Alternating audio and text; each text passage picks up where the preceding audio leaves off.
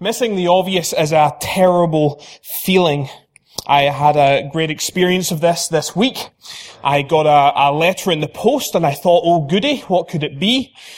Opening it, I found that I had failed to see the signs where I had parked and received a lovely notice telling me that I should pay lots and lots of money very quickly if I wanted to get away with it. And it's just like that. So often we seem to bumble our way through life and we miss the obvious. And then you get a letter in the post. Then you sit and you're embarrassed and you tell everybody that you know that you've got a parking ticket, which is a very foolish thing to do.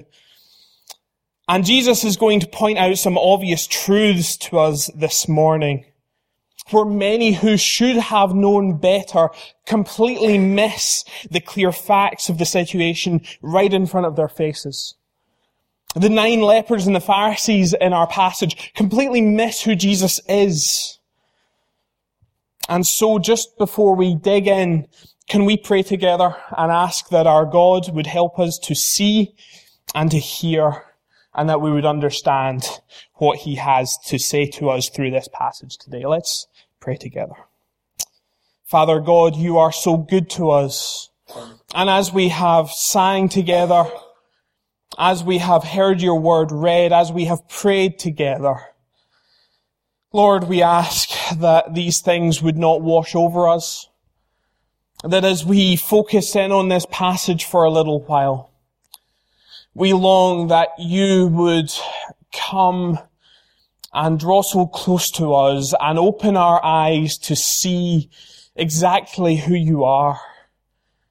That we would lose our blindness and that we would maybe for the first time catch a glimpse of your Son, and that we would turn and worship him truly today. Father, help us, we pray. Help me as I try to present this well. Help each one of us as we try to hear your word.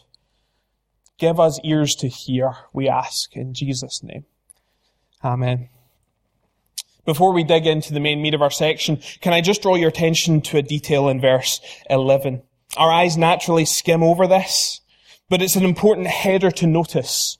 It says, now on his way to Jerusalem, Jesus traveled along the border between Jesus and Samaria. The eagle-eyed among you may have noticed that when the author, Luke, gives us pointers on where Jesus is and where he's going, he's giving us an important structure. Since 1321, as we've been journeying with Jesus towards Jerusalem, we've seen Jesus dealing with a single kind of main train of idea, a main question. Who will be kingdom citizens? And this new section that starts here in 17:11 and runs through for a few chapters, then builds on that idea. And it asks, how then do we live in the present time as those kingdom citizens, as those people who are going to follow Jesus while we both live in and wait for the kingdom coming? And this is going to be a theme that we'll see over the next coming weeks. And our new section opens up with this little group of lepers who interrupt Jesus as he's going into a village, and they see an obvious miracle. These guys, they're outcasts. They're potentially infectious. They're not allowed to come into society as a whole. And from a distance, they call out to Jesus for help. I'm sure they'd heard stories. I'm sure that news had gotten to them. And do you notice the help that Jesus gives to them? Unlike so many other miracles where Jesus goes near or touches them, he doesn't. From the distance, he just calls, he just speaks the word. And he just gives them a simple command. Exactly the same command as what the Old Testament said to do if you had already recovered from such a disease. Go and show yourselves to the priests. It could be said that they are to act as if the miracle has already happened. And so this little band of 10 folk, they go. I dare say some of them were dubious at whether this would work or not. If I had been among them, I'm sure in the back of my mind there would have been a niggling doubt. But as they travel, the miracle that they had all hoped for occurs. Whether suddenly or slowly, we just don't know. But can you imagine the sheer elation of this group? As they see, as they look, and their skin is made clean. But one of them stops. And he does the most startling of things. He turns back seemingly from what Jesus had told him to do. He turns back and leaves the other 9 and goes. Why? In order to go and to worship God properly and to thank Jesus for what he's done. Isn't that a hallmark of someone who's just realized who Jesus is and what he has done? Isn't that such a lovely vignette of what a Christian should be in terms of thankfulness and gratitude? These are fundamental aspects, elements of worship, as we see what God has done for us in our lives. But don't miss the scandal in the middle of this little story. The group of lepers, they're in border country, and so there seems to be both Jews and Samaritans among them. And yet only this Samaritan has done the right thing in turning around and glorifying God. Surely if you had lived at the time, surely if anyone would have, it would have been the Jews who would have worshipped God correctly. But no, it was this Samaritan, this outsider within the group of outsiders, the one with the crazy ideas about God. He was the one who recognized that this power that had healed him was the very power of God, where the other 9 seemed somehow to have missed it. And I think this gives us great confidence as we reach out to our friends and to our families with the good news of Jesus Christ. We don't need to be concerned that they don't have a good background. As we bump into maybe Mormon and as JWs knock on our doors, we don't need to worry that they've got their theology all wrong. What we need is to present Jesus to them all. Whether people of other religions or people of none, and as we do that, as we present Jesus in his power, we can trust that as they see him, that God could work the same miracle in them in opening their eyes as he did for this Samaritan, as he did for you and me at some point in our past.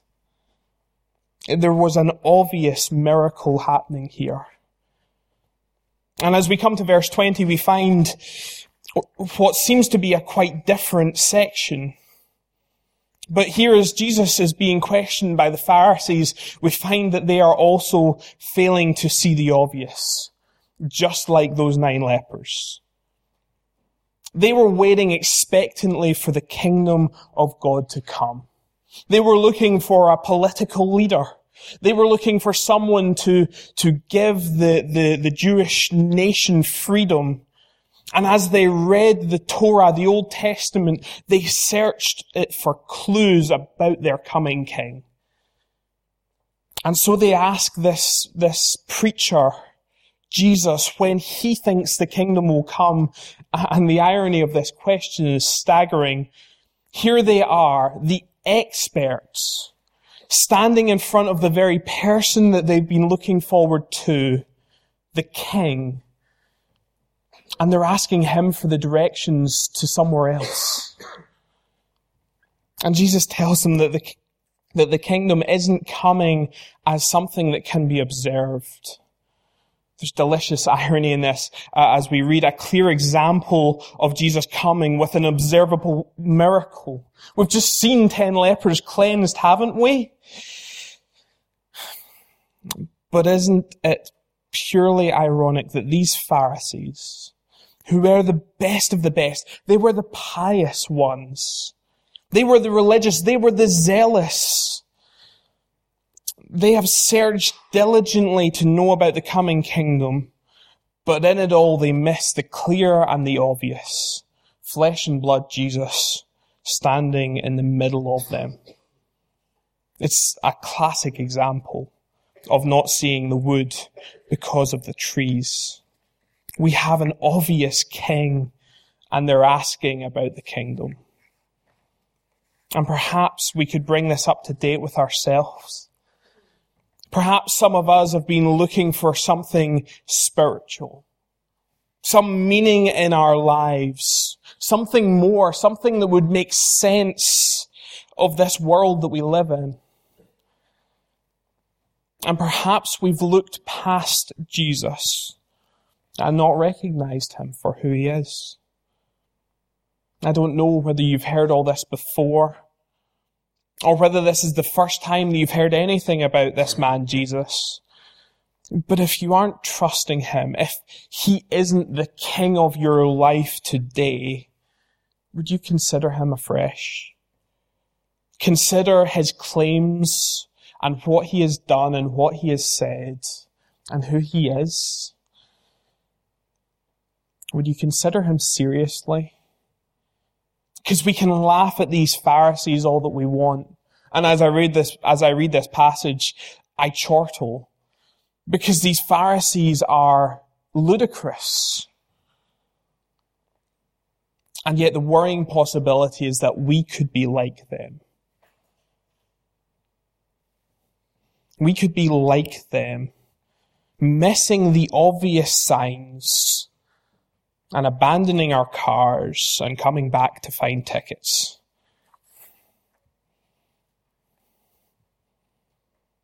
There is a clear king here, and the kingdom has already come, and these guys completely miss it. And perhaps as we realize that we have a problem seeing Jesus clearly, our instinct could be to turn away, to conclude that this whole Christianity thing isn't working, and to try and look somewhere else. But Luke here isn't teaching us this so that we will turn away, but he's showing us our natural blindness so that we have an opportunity to think afresh, to look again, and ask that as we earnestly seek answers, that God would reveal Jesus to us. Because that's the whole ball game here. There was an obvious miracle. There's an obvious king. And as we followed the story, the Samaritan seeing Jesus, with the Samaritan seeing Jesus as the one who is worthy of worship. And yet the Pharisees missing Jesus as the king. Now Jesus turns to his disciples. There's a clear pattern going on here. And with all of these ideas of spiritual blindness and of missing the obvious, Jesus knows that his disciples are needing to be taught about something, about the realities of what this kingdom is going to look like after he has left this earth again. And look, by showing us that we're on to the last leg of Jesus' journey towards Jerusalem, he's alerted us how close the cross is coming. And Jesus is forewarning us, and he's forearming his followers for after that cataclysmic event. It's framed here in language that we will perhaps struggle a little with understanding.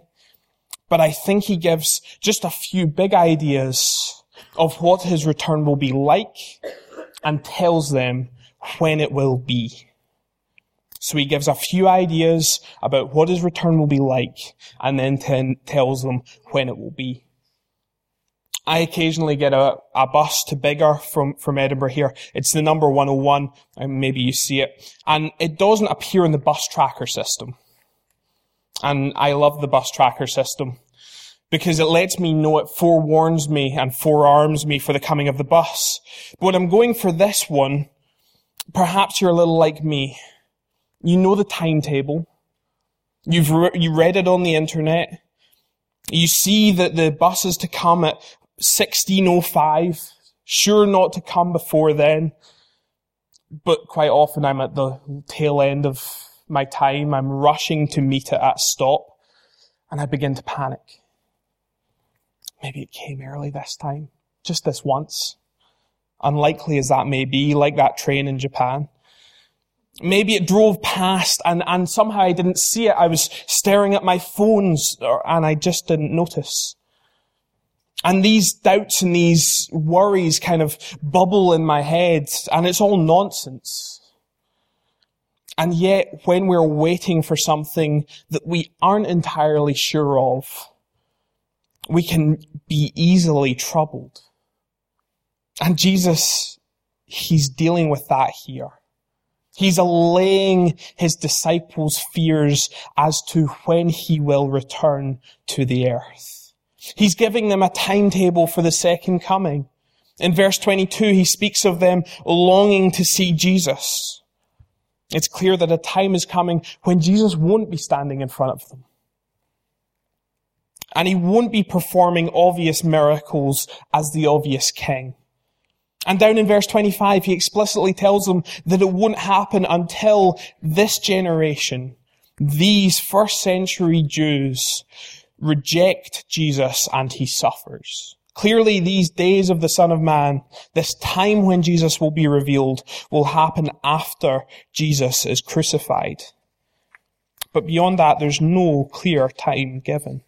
I think we need to be very careful about saying anything more specific. It is still to come, but that's all we know. But going back to me at the bus stop, can you imagine what would happen if some random stranger came up to me and told me that there was a diversion on the route? That I should go to a parallel street, perhaps, and wait at a bus stop there? Perhaps someone who's just been misinformed themselves, or maybe someone who wants to somehow profit from my desperation, maybe just to get a laugh. That seems to be why Jesus talks about his return being like lightning here. Did you notice that phrase? Like lightning comes and flashes on one side of the sky and flashes to the other.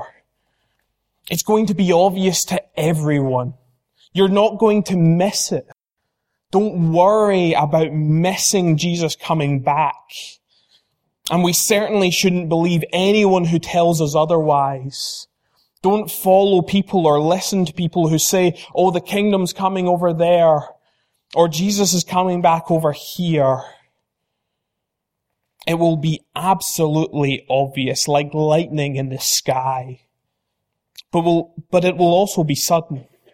Just as that bus appears around the corner without forewarning, without fanfare or ice cream van music or anything else. And the Old Testament illustrations that Jesus uses here to show us this are striking, and they're very deliberately chosen, aren't they? These stories of Lot and of Noah, they speak to the suddenness and the unexpectedness of the return, while everyone else is just getting on with life. And this is why seeing Jesus is an urgent need. This is why we need to spend the time now and think seriously of this. Because he's coming back to deal with this sin-sick world. He's coming back to wash away all of the evil and all of the pain. And he will come suddenly, and we must be ready.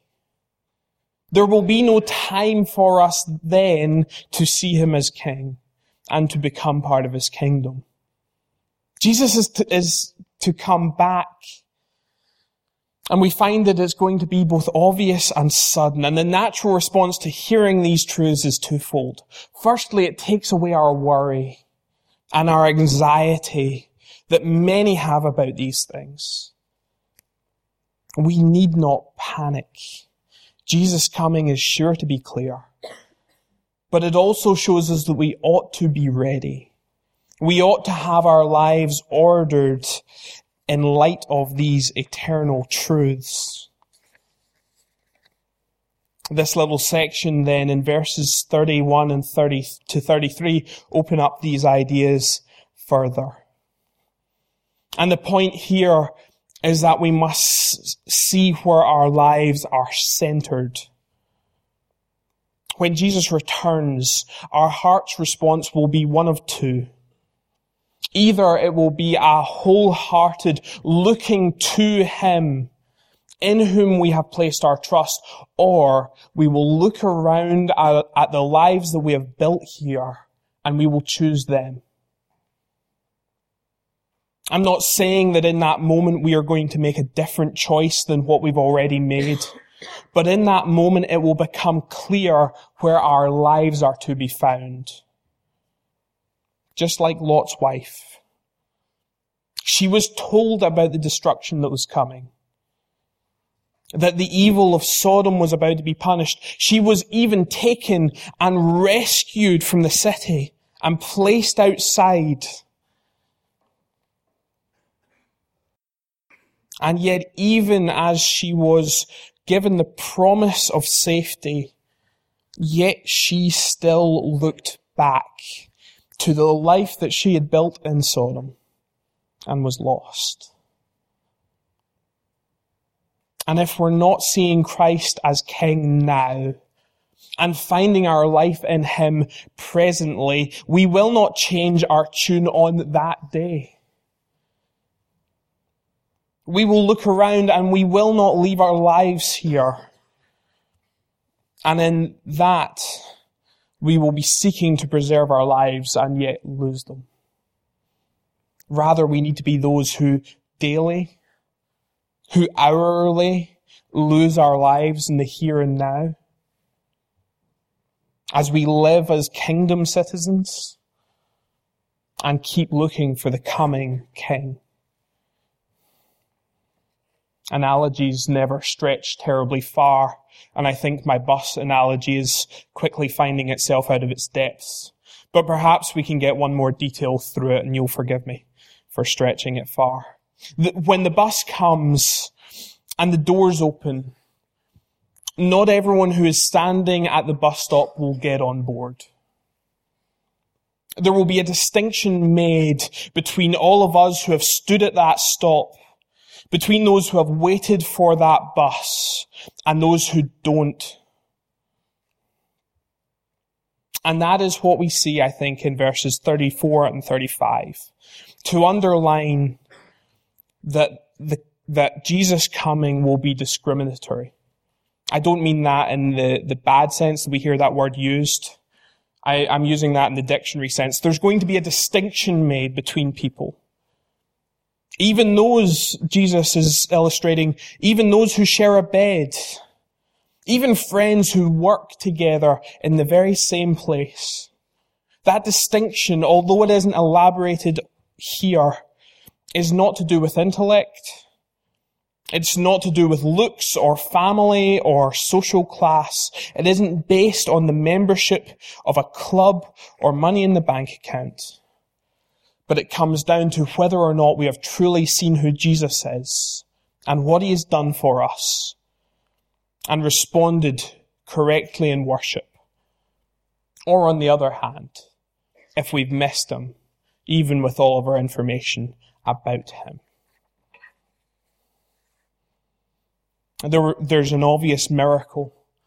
There's an obvious King, and there's going to be an obvious return. And as we come to the conclusion of our passage, the final verse wraps up the whole train of thought perfectly, almost as if the author had some idea in his mind that he wanted to convey. The disciples wonder when all this and where all this will transpire. They're interested in learning more detail. But Jesus has given them all that they need already. Rather than giving them more information, Jesus uses this little proverbial saying at the end to underline what our focus has been all along. It's going to be obvious.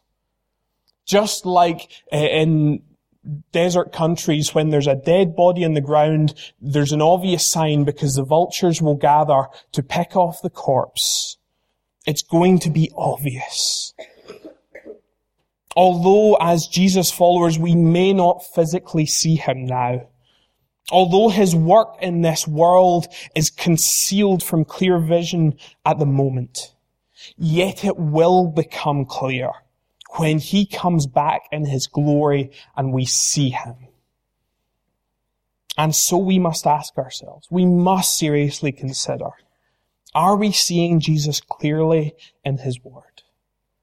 And are we living our lives based on that reality? Or have we overlooked Jesus?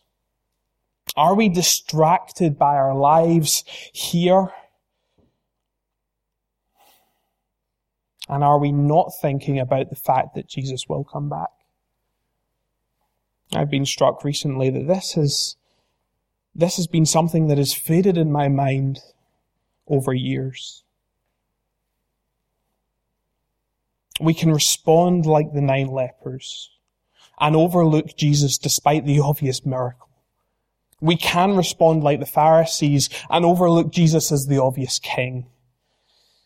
But there will come a day when we cannot overlook Jesus, and he appears to judge sin and to set up his everlasting kingdom.